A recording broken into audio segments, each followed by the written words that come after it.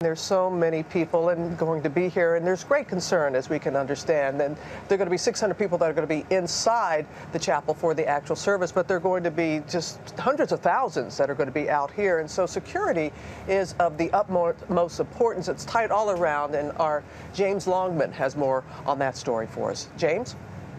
Good morning, Robin. Security is extremely tight, making sure to keep the 100,000 expected to gather here safe. Now take a look behind me.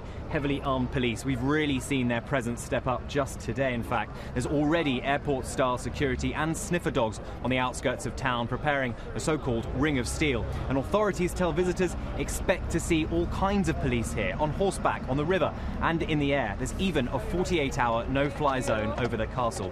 And all this will cost. The wedding itself is going to be paid for by the royal family, but security is a public affair. At Will and Kate's wedding in 2011, the government paid nearly $9 million to keep everyone safe. And while there's no specific security threat, Britain does remain on its second highest level of alert, severe. Robin? All right, James, thank you so much. So taking every precaution, as you would imagine.